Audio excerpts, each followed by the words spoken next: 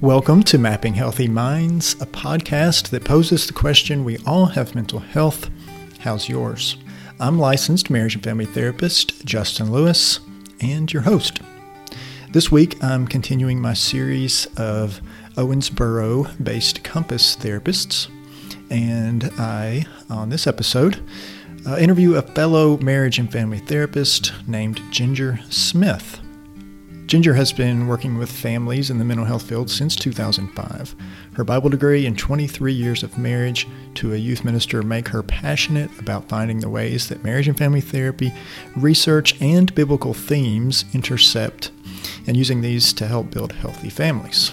Ginger has experience in helping kids process trauma, helping couples rebuild intimacy, and empowering parents to nurture and manage children's behaviors and needs. Ginger and I focused on attachment theory, and I promise you, it's more interesting than it sounds. Ginger does a really good job, dare I say, great job, presenting a topic that she is passionate about. We also covered really important subjects, such as what someone who is from Indiana should be called. And my interview with Ginger is going to come to you right after this. Mapping Healthy Minds podcast is sponsored by Compass Counseling. We all have mental health, and taking care of it can't wait. You can learn more about Compass Counseling or book an appointment online at www.compasscounseling.com. Compass offers online counseling and in-person counseling in Paducah, Henderson, and Owensboro, Kentucky. I would say you're a Hoosier. Okay, that's true. That's true. Like, I don't but even I didn't consider know Hoosiers people had from... some Yankee in them until I got here. Okay, yeah. I think a lot of people in this area would say that you're a Yankee. Yeah. But from Indiana people, I don't, for some reason, see them as Northerners or Yankees. I see them as Hoosiers for some reason. A lot of people here know Hoosiers at like Southern Indiana. Right. But I'm north of Indy, and Southern Indiana is a different ball game. Okay. Like Southern Indiana, we would have been in the South. Like they were Southern Indiana because they were like Kentucky. So. Oh, okay. Yeah, that's true. Yeah. So it's kind of like in Illinois, my understanding is that Chicago is a different world than Southern Illinois. Absolutely. Sure. Absolutely. So I think it's kind of like that, is what you're saying? Yes. So what was the city? Kokomo was the one I was the closest to. It was a little bitty one stoplight town in Howard County, Kokomo, Indiana. So Indianapolis is centrally located. Is that right? Yep. Yeah. Okay. Yep. We are about an hour north. Oh, you're only an hour away. Okay. Well, that's nice. Yeah. It seems like a neat city. I miss Indianapolis. You do? I love it. Yes. Yeah. I didn't know I loved it as much until we moved here. So I think it's probably about being familiar with it. Sure. Yeah. What did you like about it so much? It was big enough to keep you busy for a weekend and small enough to learn how to get around it and all that stuff. So it's kind of how Nashville used to be. Yeah. But now it's not. I don't know if you ever visit Nashville. I do, but it feels... used to be like exactly how you described. But now it's like it's busy enough to keep you in traffic for a weekend. And like, do you know Nashville very well?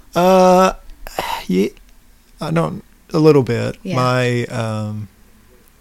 My wife went to college there and lived there for a couple of years. So every time we go back for concert or some sort of event like that, it is growing every time, and she's always like, wow, that wasn't there when I was in college. Yeah. And of course that's been like 20 years, but I'm somewhat familiar with it. I love to visit Nashville, but I can't figure out where like there's the big bar scene and that that part which once you've seen and I've seen the big old fruit market. We love that, and of course the Opry Mills, the hotel and stuff, but just to go and like be where the famous people are, where they would sip coffee and stuff, I don't know where it is. Oh well, I don't know that really too much either. But you've been in Owensboro for how long?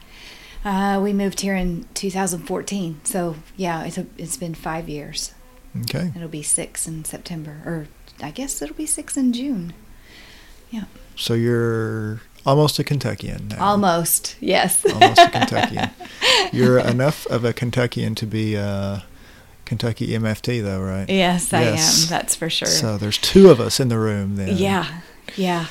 I was really lucky because I got licensed in Indiana, and the reciprocity worked out really well for me. I just had to prove that I was licensed and pay some money. So my understanding when I was in grad school, which was in like early 2000s, my understanding was that Indiana, I believe Ohio, and one other state, if you were licensed in one of those, you could get licensed about anywhere. And so I have never let go of my Indiana license. Oh, so yeah. I just pay for that and just keep it going, because that was true when we moved here. It was super easy. So. Okay, so Ginger, we are going to, as a couple of MFTs, talk about attachment. Attachment theory is what really we're going to talk about today. So I always like starting with definitions, working definitions. So how would you define attachment theory for the general public? Yeah, I think that I would define that. There's people that have said it way more eloquently than I, but I think it would just be learning the ability to trust and bond and connect at an infant, and developing the ability to do that in our adult lives. Okay.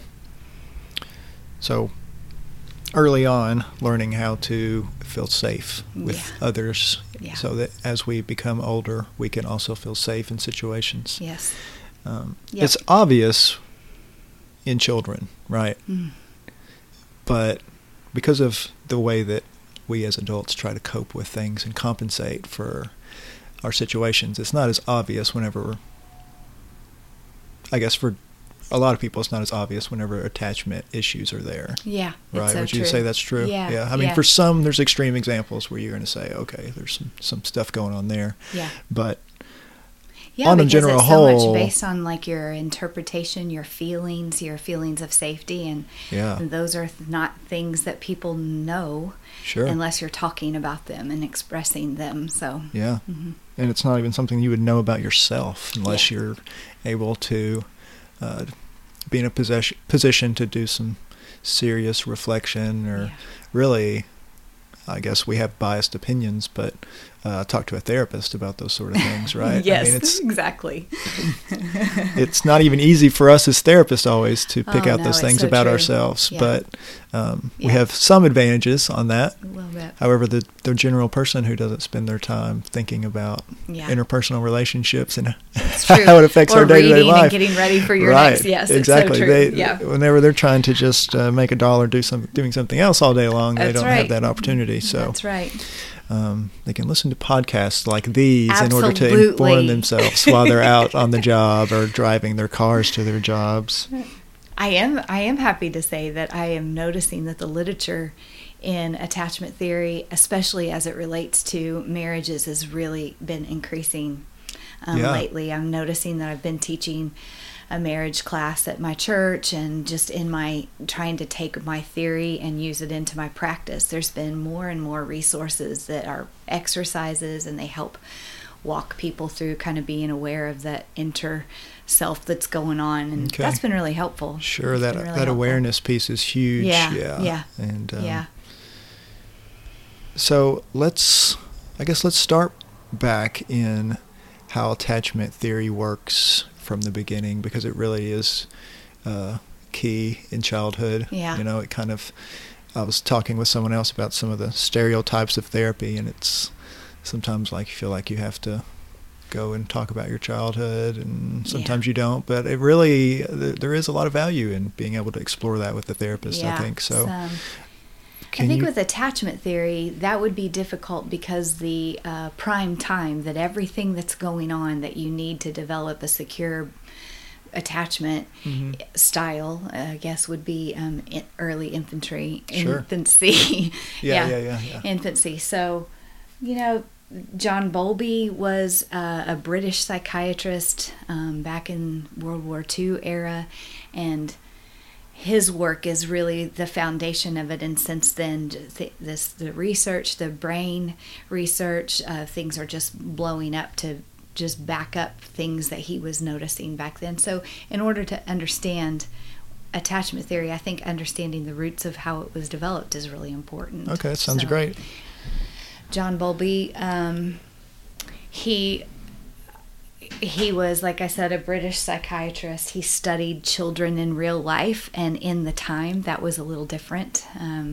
Freud was a big influencer, especially in that culture, and so psychology was a whole lot about him, but he was not using himself to reflect. He was watching kids, and he starts by looking at 44 juvenile delinquents, and he starts comparing these kids who are locked up, ones that had emotional problems but did not commit crimes and ones that did. And he started noticing that the ones that had some criminal activity in their history also had some significant separation from their parents early in life. And so he started questioning why, and there we go. And the gates opened. And the gates opened. That's exactly right. That's right. The gates opened so much in World War II that the kind of the government, the people trying to protect kids who were orphaned, were leaning into him and asking him, what do we need to do to help these kids? What do we need to do to help these families? And he really got to speak into hospitalizations, allowing biological parents to come and visit. And he started really pushing for how can we make sure that parents can keep their kids in their homes and take care of them. And then he started pushing for foster care and adoptions when parents were abusive. And so he's really had a big influence on taking care of very young children with the mindset that we are hardwired to connect. And absolutely. Yeah. Okay, so early on, the recognition was that adults who were participating in some violent crimes also had some disconnection from parents early on. So they thought, well, we need to figure this out. Yeah, they were noticing that these juveniles had very little. Let's see, he refers to that as, I wrote this down here.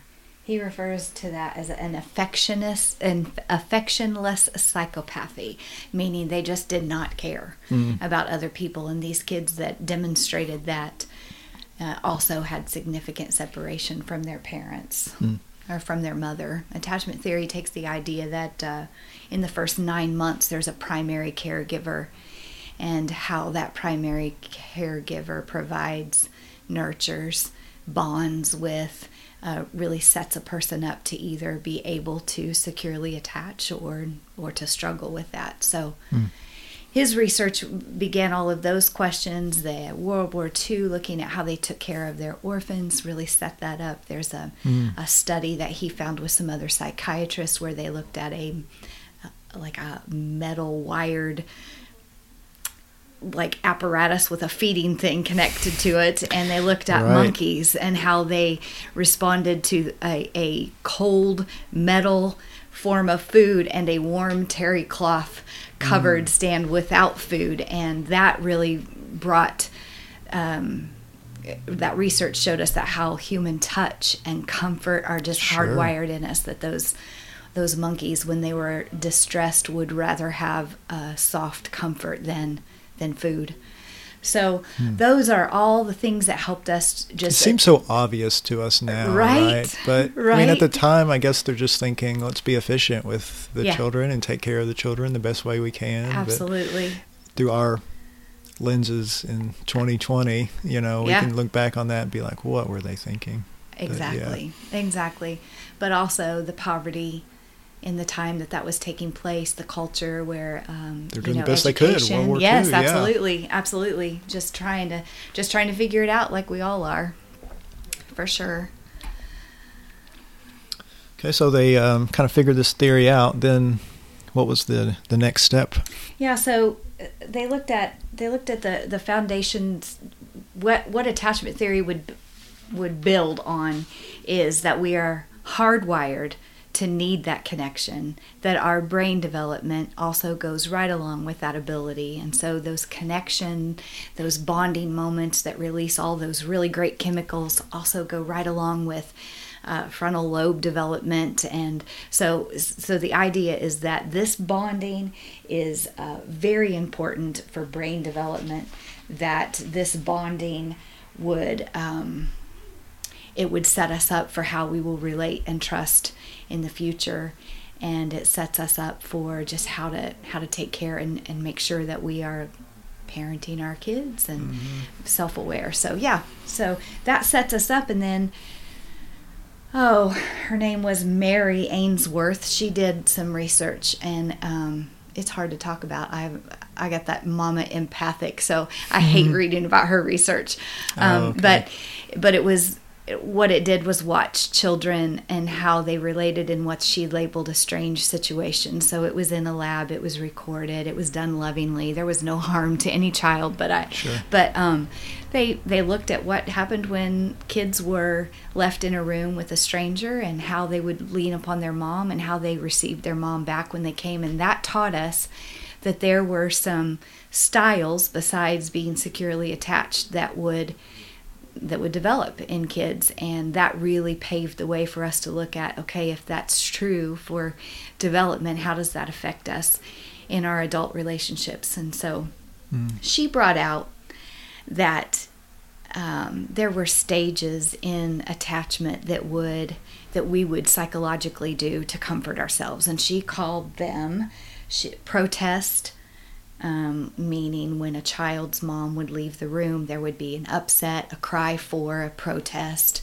When separation was done long, like in hospital settings when they were watching, there would be like a despair. They would be preoccupied with wanting their mom to come back, but the feeling of hopelessness that she wasn't going to get there. So hospitalized children's institutionalized, they would notice that there was like a depression, like they slept, they didn't eat as much.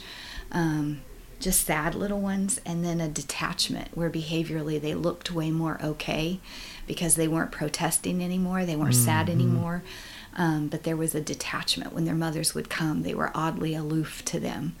And so the research over and over in my marriage work and Susan Johnson's EFT and even some of Gottman's stuff just really leans into that, like that protest, what happens when you are with your partner, what happens when you are parenting your child and there's a separation, and that really influences how we behave in relationships. Yeah, okay. So can you talk more specifically about how we may behave? You say may behave in relationships, that maladaptive behavior. Yeah, sure. She puts 3 attachment styles, and the one is secure. And so in a secure attachment as an infant, what you would see was the child would be upset when mother left the room, but the child was able to be comforted when the mother came back. There was a warm welcome, happy to see you kind of thing. And so how that would translate in a marriage relationship or a friendship, even an intimate bond with another person, would be that separation, conflict, threat of losing somebody emotionally, like you feel when you're arguing with a loved one. That securely attached people would be able to regulate that feeling, choose to do things that would cope and welcome them back. Right. And they wouldn't be afraid. That's right. Oh, we were in conflict, our relationship is scarred forever. Absolutely. Right. I wouldn't be driving everything that I do based on, I think you're going to leave me, or I can't trust you because I know you're going to leave me. Yeah.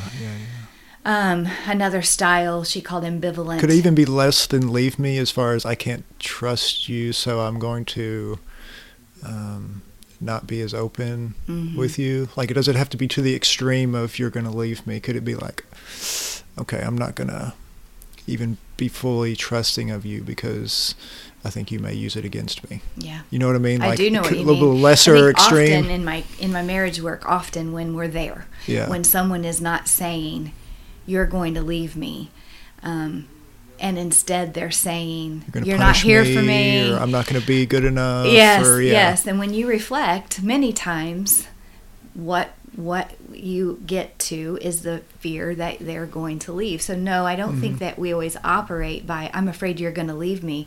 But I do think that when you're sitting and thinking about what you're thinking and thinking about what you're feeling in a conflict, or in that, many times you'll find that that's what our narrative is. I'm afraid you're going to leave. I'm not lovable enough for you to forgive me, basically. Yeah. Or you're not safe enough for me to do anything that would let you see that I need forgiven.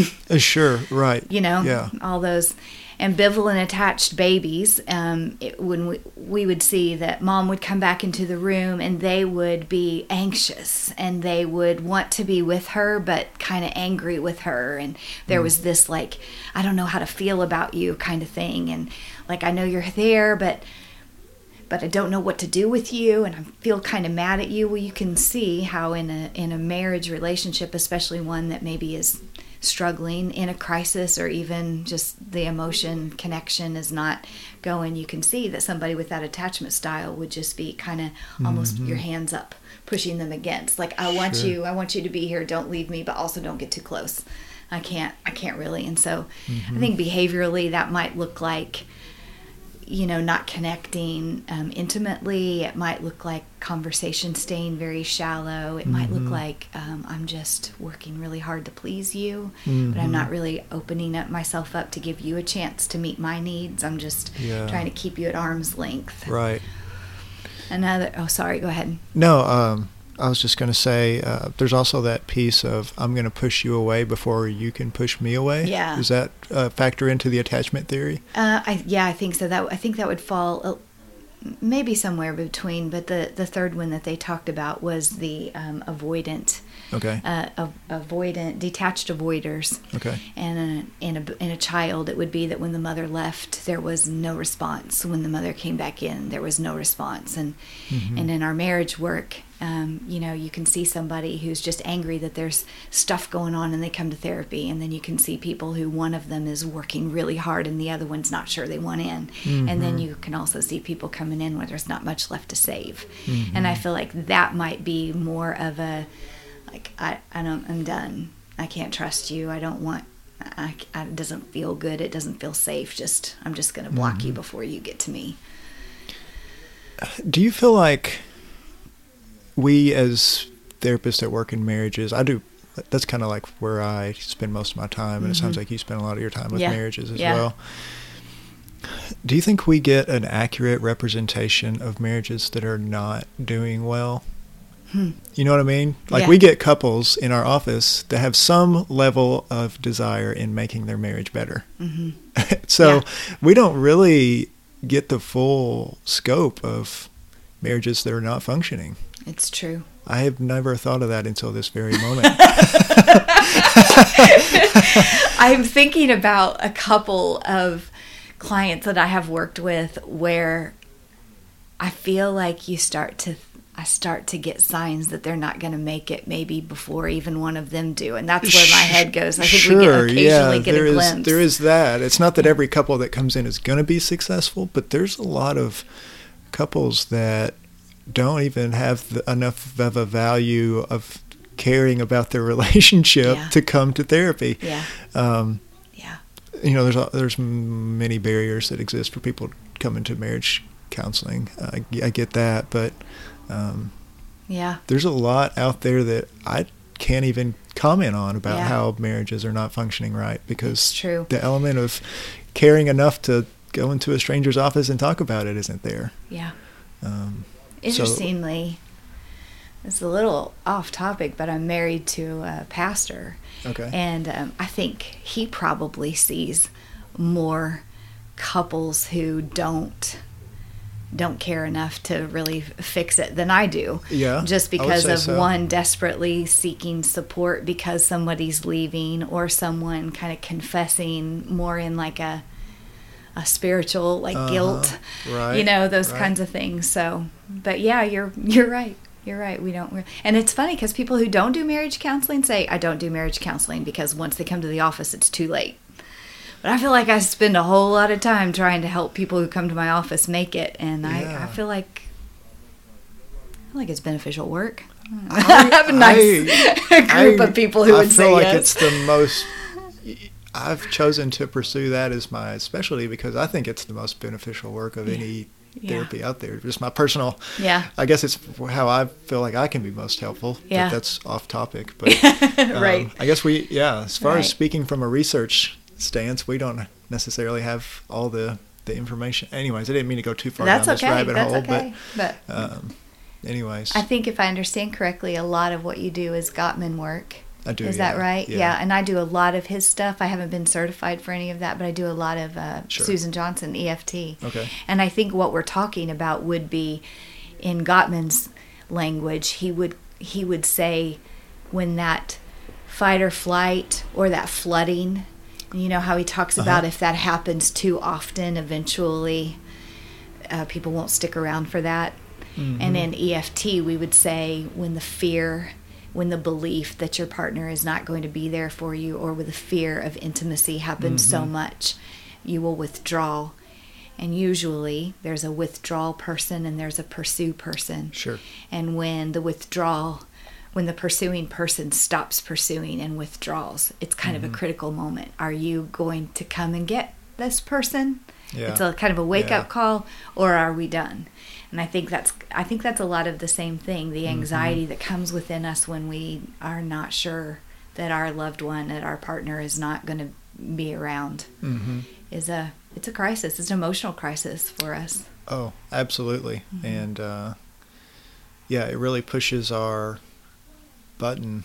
I call it pushing our button sometimes, or hitting our insecurity, and that can create or be created in the attachment theory, I think, of not measuring up, or not being good enough, or being unloved or undervalued. If we're interpreting the behavior of our partner that way, then we're going to cope with it. And one of cognitive work would say that would be where our core beliefs are developed. Yeah, exactly. Attachment. That's another one of my go-tos is cognitive behavioral. I kind of mesh those. Absolutely. Attachment theory would take a little different angle in it, in that it would say what comes first is the feeling.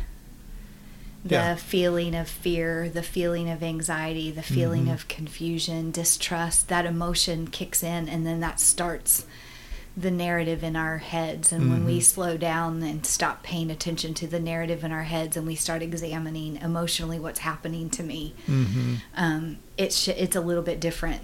I like cognitive therapy too, don't get me wrong, but I feel like that's the difference between them, is there's this innate habit, how we're hardwired in our style to connect, and that comes before thought patterns in intimacy. In intimacy. Right. Yeah. And it's this is a good example of how experience creates a style of our own. Kind of. I know. Like we can kind of figure out things that make sense to us and kind of put them together. Or at least I feel, hopefully this is okay. Kind of put some things together and be like, all right, this is how I can communicate it to this couple in front of me. Yes. Make it make sense for them if it makes sense for me, and that's what can kind of create some positive change. That's what I think are saying the same thing here, but but that's what I was talking about with the EFT work so much when I started studying EFT work in 2003, something, in my master's. And it was really difficult. It was like a theory. We had to be trained how to think about it, how to, what things we do in the session, but what we're doing is fostering bonding moments in it. And Gottman has helped, give me some behaviors and some exercises to start that off, and then you can catch some of those. And then Susan Johnson's Hold Me Tight book, and in the Christian world, there's been a lot of people. Jesse Gill is who I have in front of me here, who have also studied that and turned it into exercises and just talking people through it. I'm trying to do in a group setting some of this EFT work, and it's so overwhelming. But also people are like, oh, say that again. I think that's me. Right. So it's just for sure. Yeah, you got to have a way to present it to people, and where it makes sense and keeps them driven. I am all about theory. I think that way, but then figuring out how to bring it through and say it in a way that's real life. Is kind of how you have to figure out how to be a therapist, right? It's so true. It's so true. Got to figure out your approach and make it happen. So. Let's see. Where are we? We're talking about attachment. About the 3 styles of attachment. 3 styles. Yeah, and you asked me kind of what that looked like in adult relationships. So let's pretend there's someone that's listening to this and thinking, okay, maybe either they know what happened when they were that young and they think, well, I was passed around or, brought up in this situation, so I could see how, based on this theory, I would be impacted. Or they recognize some of the behaviors. What can they do about it now? Because they can't go back in time, right? Yeah. And be parented differently. Yeah. So what can be done now? Susan Johnson talks a whole lot about this in her EFT work, about the ability to, the intimacy with our partners can literally help us heal some of that. So I think the hard marriage work, or the hard work an individual has to do in a couple session, is to slow down and recognize what's happening. If you're arguing about whose turn it is to take the dog for a walk, and all of a sudden to know what you're really arguing about. Right. Yes, and I think that takes some help from a therapist, maybe. I don't know, another lens, because I don't know anybody that talks this language outside of a therapy session. So maybe somebody who's read the books could help. And we are admittedly biased here, but I don't think it's without any sort of backup that we can present this as a good way to do it. Yeah.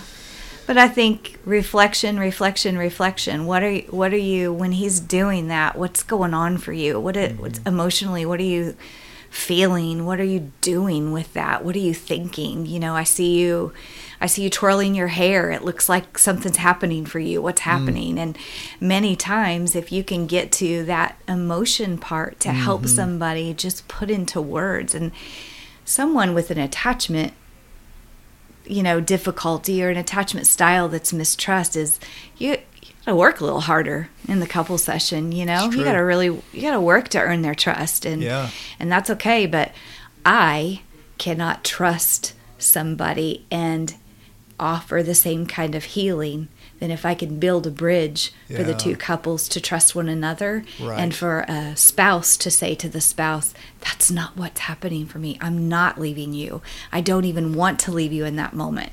And when they can say that to one another, like I can't get serotonin mix out of that when I'm saying it to somebody, but their loved one can. Sure. Oh, absolutely. Yeah. And that's when it gets good. Getting them to talk to each other is the goal, right? Yeah. Yeah, for sure.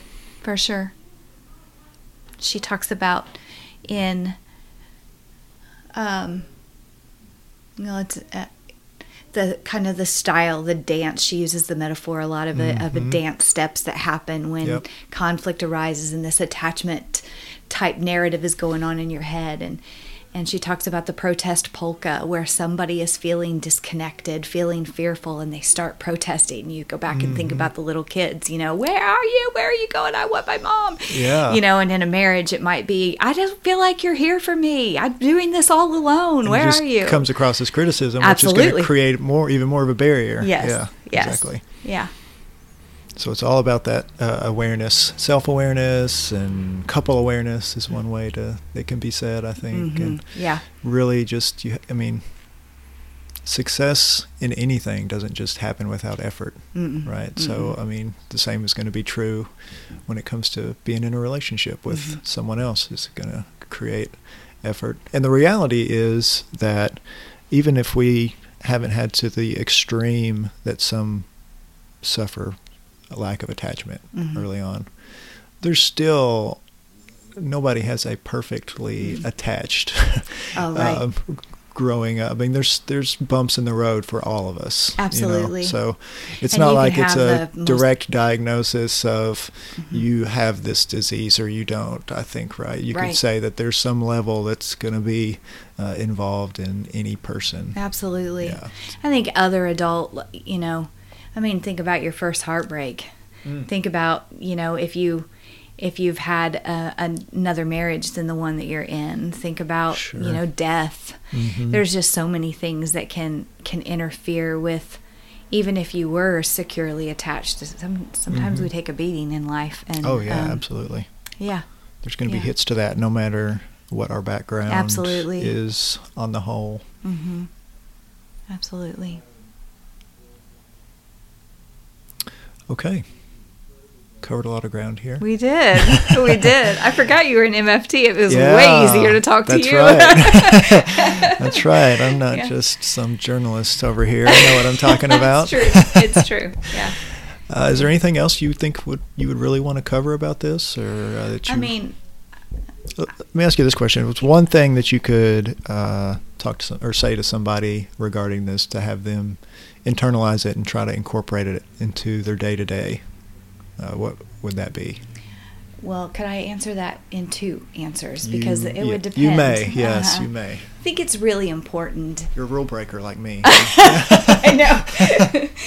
I just think it's really important, two things at the same time. I think we need to take care of our children. I think that the screaming message for me, and I have my first grandson. He's going on 5 months old. I'm looking at my daughter raising her son with an attachment lens all the time. And of course I'm so proud because, she's doing everything perfect, her husband, whatever. But I think that there are a lot of things that we as a society are doing that are not taking good care of our kids. Mm-hmm. And I think the message in that is it's really important for your child's development, brain development, physical development, emotional development, that we are taking good care of our kids. Yeah.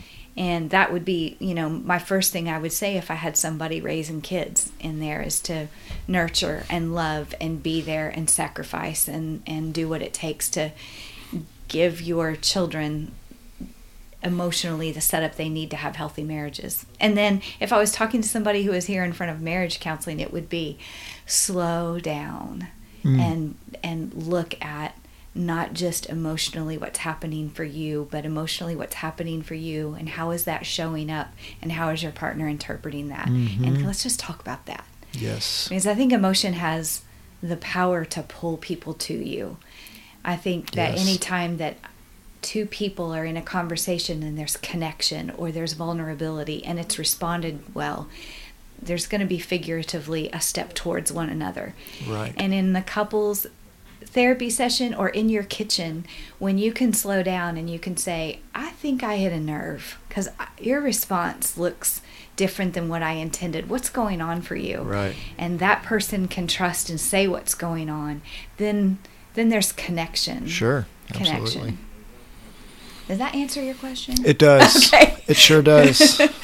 And I guess I'm going to have to lengthen this because I want to explore something else with you here. Okay. The first part, you talked about parenting and making sure that we're loving our kids, right? Mm-hmm. Well, it seems like there's a pendulum in society, like in every aspect of society.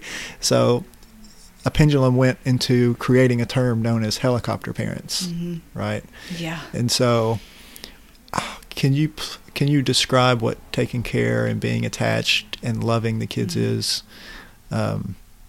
Because I don't think you had helicopter parenting in mind when you said that. No, I did not. But some people may hear that of, okay, I need to make sure I'm trying to never let my kid experience rejection or loss or, failure or anything like that. So maybe can you talk a few minutes about, or just briefly about what you have in mind for that? I love how you started that. I'm absolutely not talking about helicopter. I'm also not talking about perfectionistic approaches to parenting.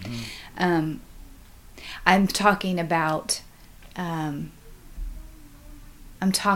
when your infant child is crying, you are responding and picking that child up. And when you are not a helicopter parent and you're letting your child explore and they fall, you are comforting them appropriately, that you are teaching them Gottman's emotion coaching. You're teaching them what is it that you're feeling. It looks like you're feeling this. Teaching them to talk about emotions, to connect in that.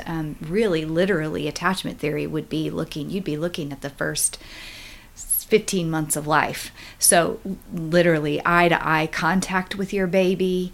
Lots of comforting touch and soothing with your baby, lots of vulnerable emotion talk with your child as their language developing, and lots of other people. You don't have to be, Bowlby, when you go to he talks about there's one primary person, and we now know that a child can connect with lots of people as long as the primary one is good and nurturing. Yeah. So mom, as a working mom, does not have to be in tears right now because she's going to work 8 hours a day. That's not what it is. Right. It's about the kind of care that you're giving and the space that you're giving them to make mistakes and to fall down, and the fact that you are there, you are the secure base, the person they want to come back to get comforted. So a concise way to say this would be, it's not keeping them from falling, but having them know that when they fall, there'll be someone there to comfort them. Right? Absolutely. That's kind of the key there. Absolutely. Can I tell a story? I think it might close it up real nice. Yeah, please do. But when I was in my master's degree, and you know how it was when you were learning, like whatever we were talking about, I thought I had, Right. You just do a lot of self-reflection right. when you're doing these. So we're discussing attachment. I am at an EFT training. Dr. Brent Bradley, I don't know if anybody, I don't know where he is, but he was the prof, and he had a guest from Fuller Theological Seminary, and he was there to teach us about EFT, and it was level 1 training. And that morning I had left my very upset 3-year-old, and she was very upset that I was going to leave and be gone all day. And I cried the whole way to the conference because the mama guilt was there. Right. And I used it as an opportunity in a class discussion to say, this study is difficult for me. I left my sobbing, I forget how old she was, but 2 or 3-year-old. And I said I cried so hard I called my husband and had him put her on the phone. And he said, wait. You're very upset about the fact that your daughter didn't want you to leave, but you called back. You made it okay. That's what good parenting, helping develop attachment, healthy attachment is that you are doing the work of keeping the connection in spite of the conflict or the tears or the pain or the fall. All right. Can't ask for a better ending than that. Thank you so much for joining today. Thank Ginger. you. I It's enjoyed fun. this very much. Yeah, fun. Thanks. Thank you for listening to this episode of Mapping Healthy Minds. Mapping Healthy Minds podcast is sponsored by Compass Counseling. We all have mental health, and taking care of it can't wait.